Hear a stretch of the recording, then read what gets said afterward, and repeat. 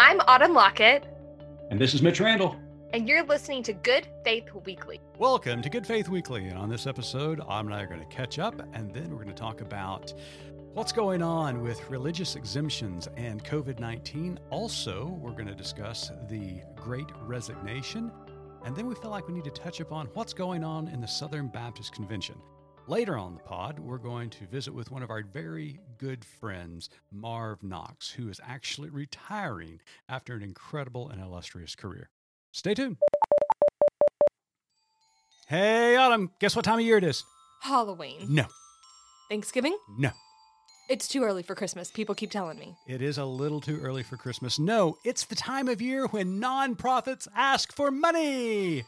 You know, Mitch, I'm glad you brought that up. Well, it is an exciting time of year because even here at Good Faith Media, we need to, from time to time, ask our listeners and readers to help support this great effort of keeping this message alive. Yeah, the voices of inclusive people of faith are tragically underrepresented, leaving many feeling alone. And then we layered in this global pandemic, which pushed all of us further into isolation. But Good Faith Media provides a space for our voices to unite and impact the world for good. And our daily news and opinion pieces provide thoughtful reflection from spiritual and thoughtful leaders around the world. Our Nurturing Faith Journal is a print magazine that circulates 6 times a year to churches and households nationwide, delivering thoughtful analysis, inspiring features, and Jesus-focused Bible study curriculum. And if you like this podcast, Good Faith Weekly, make certain to subscribe to more exciting and challenging podcasts brought to you by the Good Faith Media Podcast Network. Gather around your device as GFM continues advocating for inclusion for all, justice for all, and freedom for all. You can find more information about this at goodfaithmedia.org/donate. Autumn, how are things in your world? Well, Mitch, I need to tell you that I was able to mark myself as safe from taking 4 children to get flu shots last night. Oh, my goodness. Well, I want you to know I am marked safe because in my left arm, I now have a booster. In my right arm, I now have a flu shot. So I am vaxxed up, baby. That's like the 2021 superhero pose, right? Like a little bit of soreness in both arms. Right. I've been kind of walking around the office, with the short sleeves on, showing the guns and stuff. With the Band-Aids. Absolutely. Well, I'm glad that all 4 kids, that you didn't run out of the doctor's office or somebody didn't throw something at the nurse. There was some punching. There was some holding down. And who was doing the punching? Or should we edit this out? And the kids had some ruckus too. Josh met us there in his nice work attorney clothes. And I was like, rookie. You're going to have snot and tears all over that shirt. So here's the thing. No one likes to get a shot, right? No one's like, ooh, this sounds like a great time to get a needle in my arm. But as I explained to my children, the alternative is much worse. And so sometimes you have to make sacrifices. Well, knowing your kids and how smart they are, I am a little surprised that one of them at least didn't make the argument for a religious exemption. Hugo tried. He really did. Yes, he did. I don't know if it was as much a religious exemption as a mama please exemption. It did not work. Well, speaking of religious exemptions, have you seen the news, the latest news? A Washington State coach, Nick Rolovich, was fired this week because he refused to get a COVID-19 vaccine after the governor of Washington created a vaccine mandate for all state employees, and he and football coaches are state employees. So that was new to me. I didn't realize that football coaches were state employees. Really? You didn't realize that? I mean, no. Almost all states, the highest paid state employee is the football coach. Got it. Certainly the case here in Oklahoma. By a mile, yes, or a yard, or whatever football terms that would be. That's right. We're a soccer family, so I don't know. Yeah, I mean, it's tricky because I feel like the freedom of choice phrase has sort of been turned around on us a little bit here recently, and I do understand that there are people who have a legitimate reason why they can't get a vaccine. And right. I get it. They have a medical reason. 100%. In fact, I did a little research on this topic, Autumn. tell me about research. Well, I Googled it. Okay. No, in fact, I wrote my article about it this week at goodfaithmedia.org on Thursday, talking a little bit about the relationship between faith and science, but in particularly some of the arguments that are being made regarding religious exemption. Um, Religious exemption are people are able to file for religious exemption under the 1964 Civil Rights Act that employers cannot discriminate based upon religion. But there are some requirements and rights that employers have, enabling them to either grant or deny these exemptions. And it all has to do with what is a sincere religious belief. And so, as you just said a moment ago, very eloquently, that there are indeed sincere folks out there who have a religious conviction about medical care. And I think that those need to be honored and those need to, be uplifted when they are inquired about and applied for. But at the same time, you just can't do it willy-nilly to say, I don't like this one thing, therefore I'm saying that this is a religious conviction. Because the employer has the right to kind of prod a little bit and to see about if this is a sincere religious belief. Is simply asking the question, what is your theological justification for asking for an exemption? Or are you against all vaccines or just this one vaccine? And That's where that's where it's really causing a lot of stir, because a lot of these folks who are applying for exemptions have been vaccinated throughout their life. They've had their children vaccinated, but all of a sudden this one vaccine that's been politicized is now a religious matter, which it's not. Right. Are you taking Tylenol when you have a headache? Are you doing these other sort of medical things that have similar chemical compounds and formulaic issues? So yeah, I completely agree. If we could ever get the politicalization out of the vaccine and just have, like our pastor from Oklahoma said, need-to-need conversations with people about the actual science behind the vaccine, then I think we could make some headway. But we started off on the wrong foot. Yeah, I agree. Well, not only are people getting fired, but some people are resigning. But that leads to another conversation that you and I want to have, and that's about the great resignation that's going on across the country. Now, we've talked about what's going on more particular among clergy here in the United States, with clergy resigning.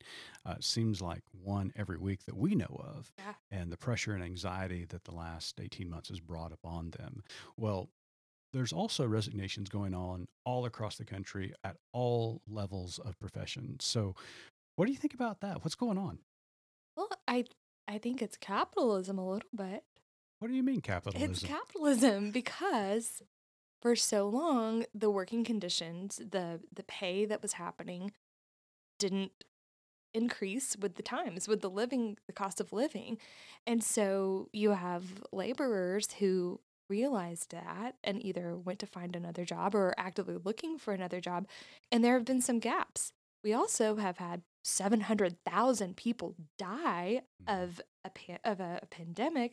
And then we have also closed our borders. And a lot of these positions that have not been filled were frequently filled by migrants. And so Right. I think there's a trifecta going on.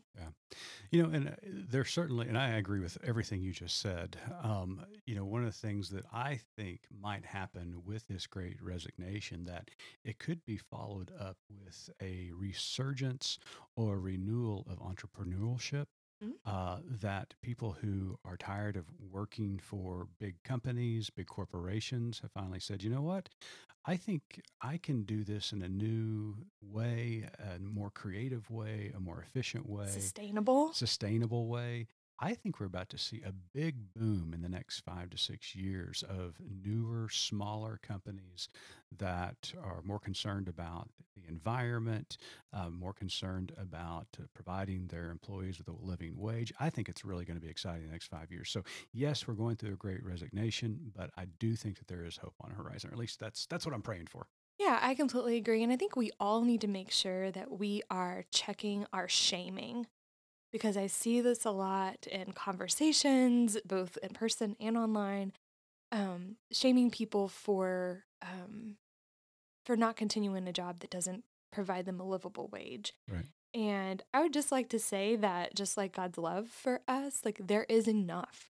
There's enough to go around, and someone asking for a higher wage at an hourly job doesn't mean that, like, let's say a teacher can't also advocate for having a living wage. And I think pitting those kind of positions against each other is really the wrong approach to this. I totally agree. Yeah, we need to check our privilege at the door sometimes, and also just show a little kindness and grace. I mean, good night. We've been through a lot as a people over the last 18 months, and so we've got to figure out how to move forward, and this shaming is just absolutely ridiculous. Well, speaking of shaming, there's another topic I want to talk about. Shame. The Southern Baptist Convention may be imploding before our eyes. You down with SBC? Yeah, you know me. Every time you start saying it, I just rhyme in my brain. It's a ruckus. It is. The leader of the SBC, the chairman of or president of the executive committee, the Reverend Ronnie Floyd, resigned this week after it was decided that the convention, the executive committee in particular, would waive privilege. After they decided to waive privilege at the behest of the convention, their lawyers abruptly quit, because what lawyer is going to represent somebody that waives privilege? Well, and not any that want to stay within the bar association. Exactly. So it really is a dilemma because of their inability to be transparent over the last several decades regarding clergy sexual abuse. They put themselves into this position. And now they're in a world of, they're just in a mess. I mean, it's absolutely in a mess. And so I don't know what the future is. I will say this: I am glad that I am not a part of it any longer. They shoved me to the door a long, long time ago, and now I am very thankful they did so, because they have created this mess and they're having to deal with it. But I do want to say that in all of this, and we need to realize that there are still victims of clergy sexual abuse because of the neglect of the SBC and other organizations as well. Nobody is exempt from this. That there have been a lot of people hurt throughout the decades by clergy, and it's just a shame. We've got to do a better job when it comes to clergy sexual abuse. The whole power dynamic is just so tricky too. I think there was something that came out recently that if you are going from the SBC, an edict that said any church plants had to sign that they wouldn't hire women to be in leadership. Yeah, the North American Baptist Missionary, or North American Missionary Board. I can't get all those names straight, but it was their like domestic arm for missions in the SBC.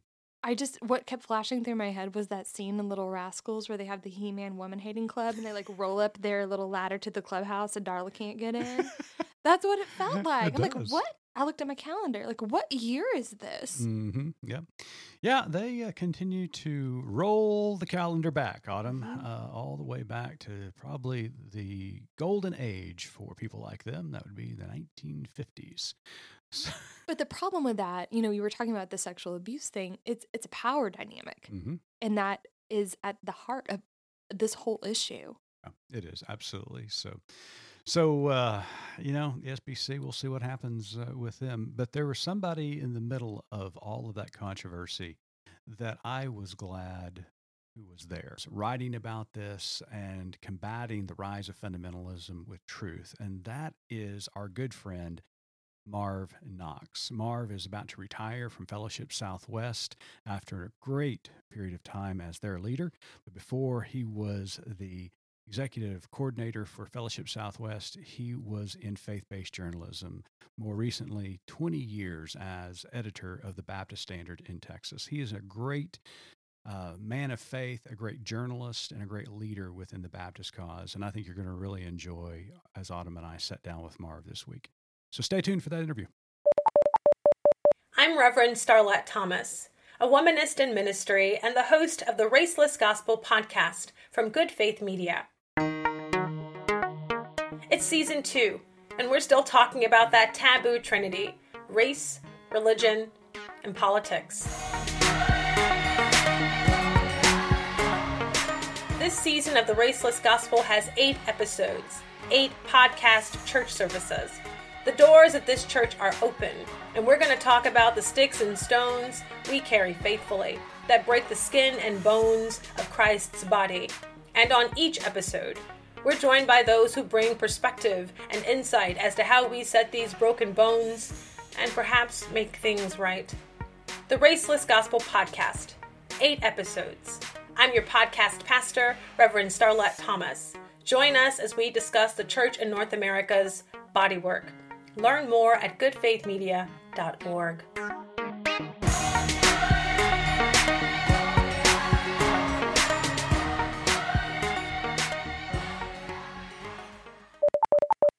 Welcome back to Good Faith Weekly. On this episode, we've got a very special friend of the pod. Marv Knox became the founding leader of the Fellowship Southwest in 2017 after a 4-decade career in Baptist journalism, including almost 20 years as editor of the Baptist Standard in Texas. He's a graduate of Hardin-Simmons University and Southern Baptist Theological Seminary in Louisville, Kentucky. He's worked at the Baptist Home Mission Board in Georgia, Southern Seminary in Kentucky, the Baptist Messenger in Louisiana, Baptist Press in Tennessee, and Western Recorder in Kentucky. Golly, which Baptist paper did you not work for? He's been involved with CBF since its founding and served on its BWA task force. He and his wife live in Coppell, Texas, but have soon other horizons. And so we are excited to have Marv Knox on the podcast. Marv, welcome to Good Faith Weekly. Well, thanks. Thanks for having me. I'm a big fan of what y'all do and greatly appreciate your good work. And so it's fun to talk to you today. Well, Marv, there's so many things that we want to talk to you about, but we've got to get this out of the way. You are retiring. Yeah, that's kind of hard to swallow. I still think of myself as I told my brother today, I still think of myself as about 32. And so, that's just kind of early career still. There should be a lot more going, but, I got tired thinking about all those jobs you rattled off that I've held through the years, which the one unmistakable conclusion is, boy, this guy's old. He's been around for a long time. Well, you know who's going to be the most excited about this podcast is our folks playing Baptist bingo at home, because you just hit a whole row. Anyone who was listening is going to clear their cards right now. There we go. Good. I'm glad I can get the game over and they can go on to brunch or whatever. Well, Marv, congratulations. I know it's a little bit bittersweet because you love what you're doing right now, but it's also exciting to see this new venture in your horizon. And so, I mean, you've lived in Texas for several decades now, but you got to move. You're going to take off and leave the Lone Star State. Yeah, we are. We're heading to Durham, North Carolina, the end of November. We have 2 daughters. One lives in just south of Austin, Texas, in Buda, Texas, and then the other lives in Durham. And she's been after us for a long time to live near them when we retire, and they seem to be permanent there, it looks like, and we don't really want to do this twice, so it looks like it'll be a good fit. We couldn't get any of our kiddos or to drink the stay in North Texas Kool-Aid like so many of our friends did. So without our children and grandchildren around, we decided, well, we'll move somewhere. So we're looking forward to it. Well, that's going to be exciting. It's so exciting. We have been talking actually, he was one of our very first podcast guests was Stephen Reeves, and you're sort of leaving your legacy in his hands. Tell us a little bit about that. Thanks for saying it that way. I really think that Fellowship Southwest is really about to take off with Stephen's leadership. It's been I've had a lovely, wonderful career. I've been far beyond anything I could have ever dreamed or imagined. Particularly getting to come back to Texas and be the editor of the newspaper I read since I was a little boy, but to get to launch Fellowship Southwest, work with CBF directly, has just been the delight, and I feel so fortunate to have had this opportunity. We were tasked to be ecumenical from the start, and to kind of expand CBF's relationships throughout the American Southwest and now northern Mexico. And Stephen, just as y'all know from interviewing him and know his work, has such a great history in doing advocacy, which is by its nature ecumenical, and such a great network among Baptists and beyond, and just such an amazing talent. So I I'm looking forward to seeing where Fellowship Southwest will go. And, I kind of got it started and gave it a nudge, but I really do believe that opportunities for doing the things we've dreamed about will really be will be taking off under Stephen's leadership. Well, Marv, you'll be happy to know, even though Stephen Reeves is a Longhorn, this Okie is willing to work with him in the future. As is this Aggie. So that's a hard one, isn't it? Okay, who's making the bigger sacrifice, Aggie? Yeah, that's right. Or the Sooner? I don't know. Exactly. So yeah, and the problem with all of you, and y'all know, so I went to Hardin Simmons. Right. We didn't even have a football team when I was a student there, is that you can all three be equally obnoxious at appropriate times. Oh, for sure. But at least we're not a Baylor Bear. Oh, end of the day. wow. See what I mean? Yes. Yeah, Yeah, case in point. You just made his point on him. Well, Marv, you have, obviously the last several years you've been leading Fellowship Southwest, but I want to dig a little deeper into your career because for several decades, you were one of the leaders in faith-based journalism. And so let's just kind of begin there. You've seen a lot. You've written about a lot of issues that have come across your desk. What do you think has changed over your career when it comes to the church and people of faith as you have covered over these decades? Yeah, everything. Sure. Just about. From my own field, we still sent. I remember I worked for the Baptist Home Mission Board right out of college. We moved to Atlanta, and I would type on an old telex machine, which the technology of a telex machine was probably early 20th century, and still using to send the stories that we sent to Baptist Press, and they printed them and mailed them, and then the newspapers received them and mailed them, and they got there. So, news was still news because people hadn't heard it, even though it was, sometimes 2-3 weeks old. Mm-hmm. That's just on that side of it, but church life has just changed. I can remember I was a summer missionary between my junior and senior years. I worked in Colorado for the Rocky Mountain Baptist, the newspaper up there. Just what a kick. I got to spend 10 weeks just traveling all over Colorado in a old VW Beetle. But there was a night, this was, a million years before cell phones and all of this. And I was supposed to go to Montrose, Colorado and spend the night with the area director of missions. This is a tiny town. There was one gas station, a few buildings, and nothing. And I'm in this old VW Beetle. Don't have a phone. Keep walking into the gas station to borrow their phone. Nobody answers. And, and so then I thought, well, it doesn't matter. Southern Baptists are almost everywhere. All I have to do is find the local pastor and say, I want to sleep on his couch, and I will get to do that. Sure. That's zero money, no credit card. And so I did. And, he didn't know me from anybody, but he said, sure, come on over. And so there was still a broad patina of trust, at least across the Southern Baptist range in some ways. And we all had the same Sunday school lesson every Sunday. We all sang out of the same hymn book. All of us still all read the same King James Version of the Bible. A lot of homogeneity about that. A lot of things that y'all have talked about on your podcast before that were wrong with our culture and our lives and our way of looking at things. But there was a comfortable homogeneity. Sure. The next summer is when the Southern Baptist Convention began to split. I went to work for Baptist 6 weeks after Adrian Rogers won the first election as president. Wow. So if we could know, so the Baptist world's turned upside down. Congregational life is turned upside down.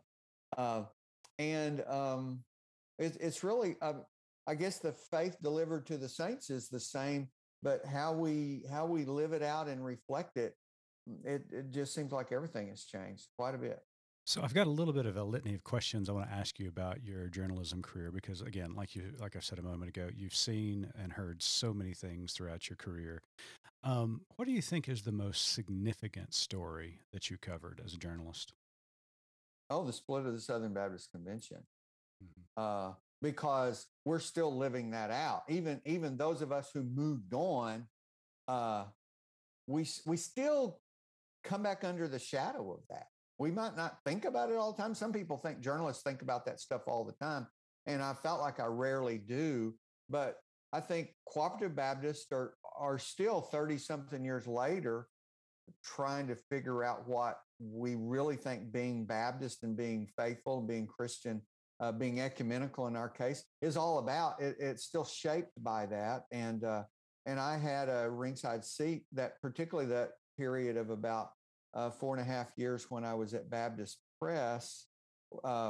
Another one of those near misses. I went to work in Kentucky the 1st of June, and 6 weeks later, the executive committee of the Southern Baptist Convention fired the other two colleagues that I had been working with for the previous years at Baptist Press.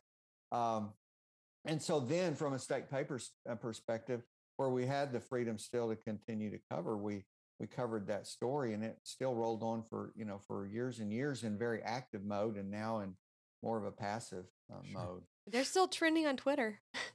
The Well, SBC. yeah, they really have been this summer. Haven't Yeah, they they? certainly have. I've found that I used to could name every state convention exec, every head of every agency, all that, because that just I had to live in that Right. all the time. And now major players I've never even heard of, so I have to call somebody up and say, who is this? Because I haven't heard of them before. So, Marv, for some of our listeners who are not familiar with the Baptist ecosystem, some of our listeners who may not have been born during the controversy and stuff, no doubt. Good for them. Yeah, good for them. Lucky them, right? Here you have the largest Protestant denomination in the world being taken over by right-wing fundamentalists. It was a significant turning point, obviously within the SBC, but also culturally. Mhm. At what point during that process, as you were covering those stories, as they just unfolded summer after summer, at what point did you realize everything had changed? That's a great question. The first one that comes to mind, and probably this evening I'll think of another. I'll call you up and tell you, oh well, but I left this out. Was the summer of 1987. There had been for 2 years what was called a peace committee, designed to try to find some reconciliation and a way forward. And we had been covering that actively. My colleague then, Dan Martin, went to all of their meetings, and we reported on that and the things that came out of it. And they were getting ready to make their report, and there was a minority opinion that would have been the quote unquote representing the so-called minority perspective. And they, I guess, appealing for unity, decided not to make a minority report. And so then the fundamentalists spun that like that again, that it was like there was just this broad consensus. See, we were right in calling, these seminary professors who had dedicated their lives to Christ and the Bible and the church as heretics and that sort of thing. And I think when the peace committee, the minority group decided not to put another perspective on the table, that's when I knew these guys have a bulldozer and they're going to run over everything and nothing's going to stand in their way. Wow.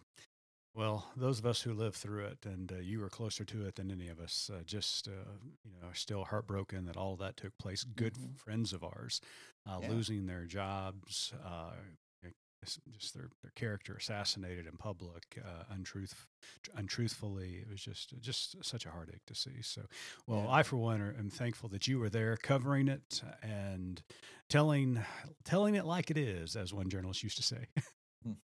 Well, it was a pleasure, and it was just it was this surreal experience to be a reporter in that era, particularly when I was still at Baptist Press. Probably if I hadn't gotten that job, we Joanna and I decided, we were living in Nashville, of course, at the time, that we would have come back and cashed in all our vacation at one time, and I would have come back here to Dallas-Fort Worth area and just looked for any job.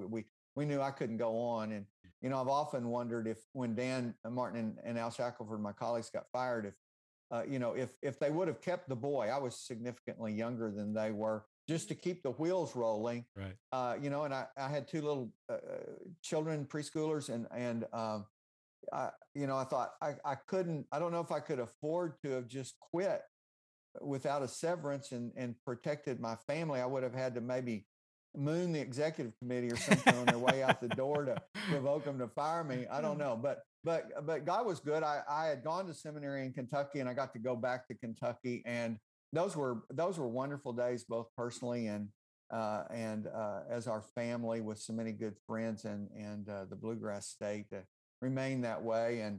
But I had survivor guilt, Sure. out of that, because these people that I loved, and I knew they were just full of integrity and honesty, and loved Baptist, loved the denomination, loved churches, and they were booted out, and really, frankly, neither one of them ever had an opportunity, anything like that had before, to be of service. Marv, let's switch gears a little bit and a little bit more on the positive side. What is one of the stories that has brought you the most joy in covering? Yeah. Well, so I think I've covered it. This is a trick question in a way, or it's a trick answer. Okay. Mitch, and that is because we've continued to publish a newsletter. Once a journalist, I couldn't get away from it, and so we've put out information every week through Fellowship Southwest. But the story of the ministry on the border by these pastors that live down there, small congregations, and are just sacrificially serving the migrants on the border, is probably the one that's given me the most joy. Like I say, it's a little bit of a trick answer because I've been part of it and reporting it. But I think also just to report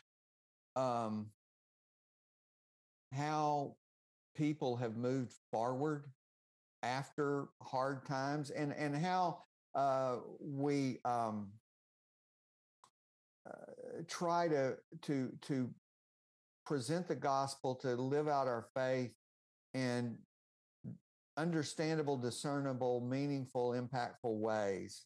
And so my favorite story this is a template for my favorite story, and this has happened a number of times, is when I write a story about a specific ministry, and then someone else tells me, we read that and we decided our church could do that, and so we've started doing that in our community. And that's happened a number of times. One church, they baked casseroles and they kept them stored at the church in the freezer so that they could respond immediately to people.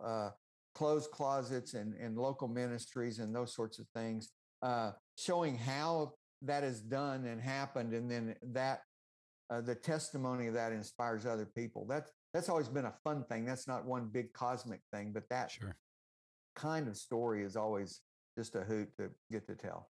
Well, Marv, I'm going to ask you about your hope for the church here in just a second. But before we get to the hope, I just want to ask you, again, as a journalist, as a denominational leader now, leading Fellowship Southwest for several years, the pandemic has revealed a lot about the state of the church. And that's not only here in the West, but just globally. As someone who has led Baptist for decades, how would you assess the state of the church at this current moment? I would say it's precarious, and yet probably more resilient than we expect. And I say that on several levels. Some churches have, pretty much stayed even. That's surprising. Almost all have struggled. I would say I've never known as many pastors as burned out or near being burned out as there are right now, and a good number that are choosing to retire or to do other things. And that has been and will be a great loss of a vital resource or asset to the church as that happened. And I pray that Well, like you went on a retreat with pastors not too long ago, Mitch, and Fellowship Southwest helped sponsor one of those, some other across CBF, just to kind of restore some hope and bring some rejuvenation to clergy. And so there's that, and the finances and that sort of thing. But I've also seen churches that maybe we might not have expected to weather this storm have done so better than they expected, because it called out the best in them. And then the other one is, I've always been a fan's too strong a word, but there are times when, well, Joanna used to say when I was in a bad mood or going through a hard time, she kind of waited for me to hit bottom because she knew I would bounce. Right. And I think that we've seen congregations hit bottom and bounce. And I think that a lot of times going through seasons like this, the best thing that happens is it gives us permission to change. And if we'd rocked along with a little bit of equilibrium, we could deny that we needed to change when we really did. Sure. And we might have put it off another. I'm saying we as a symptomatic congregation, Right. for example, and put it off for another 10 or 15 years, and then it would be too late. And then that pastor would become the chaplain who buried everybody and closed the doors. Yeah. And I think we're going to see some congregations who now have permission to say, let's do things differently. Let's try things differently. And so I expect to see some resilience out of that, some rejuvenation in places maybe we don't expect. Do you think that the church is going to have to be more vocal and clear about their stance or their interpretation of Scripture when it comes to some of the more critical issues of today? Because not only did we go through this global pandemic that has just brought so much stress and anxiety on the church, but we had the Breonna Taylor, George Floyd, Ahmaud Arbery, these deaths. We had this social uprising calling for racial justice across the country. The LGBTQ issue is not going away. Climate change seems to be ramping up. The great work that Fellowship Southwest is doing on the border, immigration, which is a larger human migration issue around the world. These issues are at the front and center of what everyday people are reading about and thinking about. Do you think that the church is in a unique position to speak out on these issues in a very gracious, thoughtful, and hopeful way in order to become, and I think the church has never been less germane, but I also think it could be more germane to the world that it ministers within? Yeah. And I agree, and to me, a huge key will be courage. They're pastors I love and care deeply for, and their sole aspiration often seems to be peace. And I'm not for fighting, but if peace is a great deterrent to courage and prophetic speaking to issues. And I feel like if we don't address those issues, we become increasingly irrelevant to our communities, and particularly to the rising generation of young adults and teenagers. They're watching us, and are we really living out the gospel we say we believe in? And we're all looking. I think this is, how do I say this? This is hard to say. White people are looking at race differently than we did of just a few years ago. Right. Even those of us who felt like we were progressive, felt like we had biblical positions on race. I think we've all just learned a lot. And I pray that we not only learn, but we have courage on that issue, that we have courage on how we treat all people, and migrants, people with all kinds of issues that might externally define them. Right. That we look at the human soul underneath that is created in God's image and is lovely and beautiful, and we are inclusive and caring and compassionate. I think we have a great opportunity if we can do that. And again, that's back to some of these churches that I've seen that I feel like have made an impact, have said this is not a crisis, it's an opportunity. And we'll live into it. And they found consensus around it so that they could do it with a unified voice. Well, speaking of those, the first step is courage. Yeah, speaking out of those opportunities, I'm going to turn it over to Autumn because she's a lot more sunshine and rainbows than I am. So, well, I was just listening to what you were saying, and that peace is sort of a buzzword. It's one of the fruits of the Spirit, for heaven's sake. So, of course, we know that.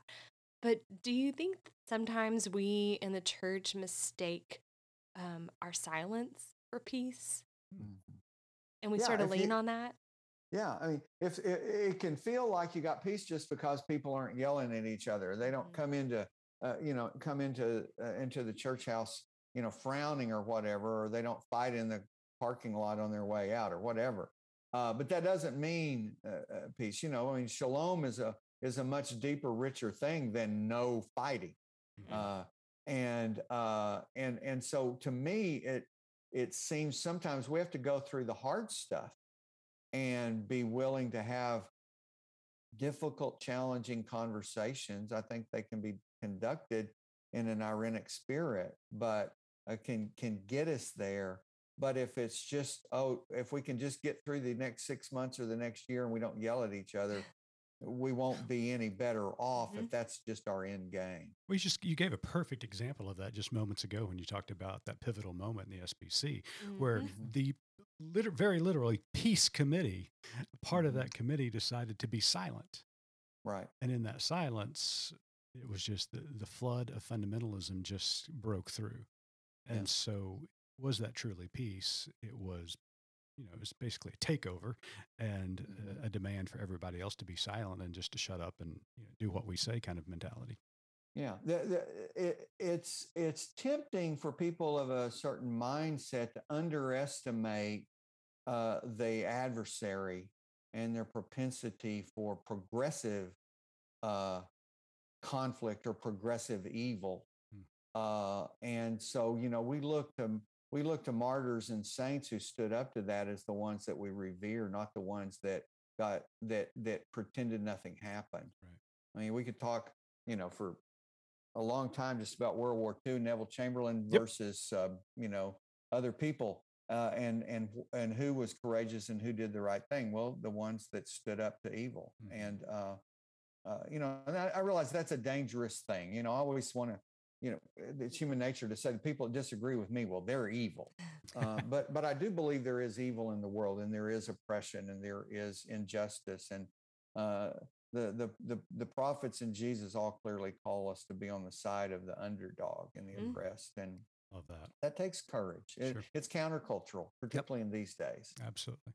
All right, Autumn, let's shine some sun on this one. Let's do it. So, just thinking about your track record and your history, our tagline at Good Faith Media is "There's more to tell."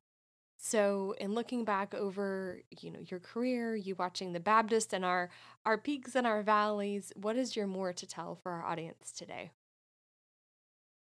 So I knew you were going to ask me that, and I had a hard time narrowing it down. I think I've pointed toward the one is there's more than we see and more than we can hope. And that there is, as Mitch said, there is a ray of sunshine out there. I believe that the gospel is redemptive. And I believe in Romans 8:28 that God is working with us to redeem even awful situations. I get suckered in by reading news. I'm a news junkie, and I just have to tell myself, you got to stop because there's no end to things that'll make me depressed right now. But I do believe in the power of love, and I do believe in the resilience of people of faith, and that when times get hard, their faithfulness speaks louder than anything else they could ever say. And so I think the more to tell is that we're going to see that kind of thing. We'll see it in the border. We're seeing it now. And I think the kind of thing that's happening out of weakness has come great compassion and mercy and redemption. And I think we'll see that with some of our churches that may think that their best days are past, and they'll find out they've never been more vital because they live into the moment. Love that. Well, Marv, we're not going to let you get away with just sitting on a front porch and rocking the rest of your life away. I know you've got big plans, being a grandfather, and you're a volunteer with us here at Good Faith Media, serving as our chair for our News and Opinion Council and our Strategic Advisory Board. We thank you for your service in that. You're involved in so many other organizations, but on behalf of GFM and our organizations, thank you for everything you've done. You are an inspiration and one of the kindest, gentlest, and Christian men that I've ever met. So thank you for being who you are. Thank you, Mitch. That means more than I can express. Thank you very much. And y'all keep on. You're doing such great work, inspiring so many people, educating us, helping us to think new thoughts. And I'm so grateful for what y'all do. Marv Knox, the soon-to-be former executive director for the Fellowship Southwest. You can find out more about Fellowship Southwest at fellowshipsouthwest.org. Make certain you check him out. And to our audience, we want to thank you for tuning in this week. As always, keep living good faith.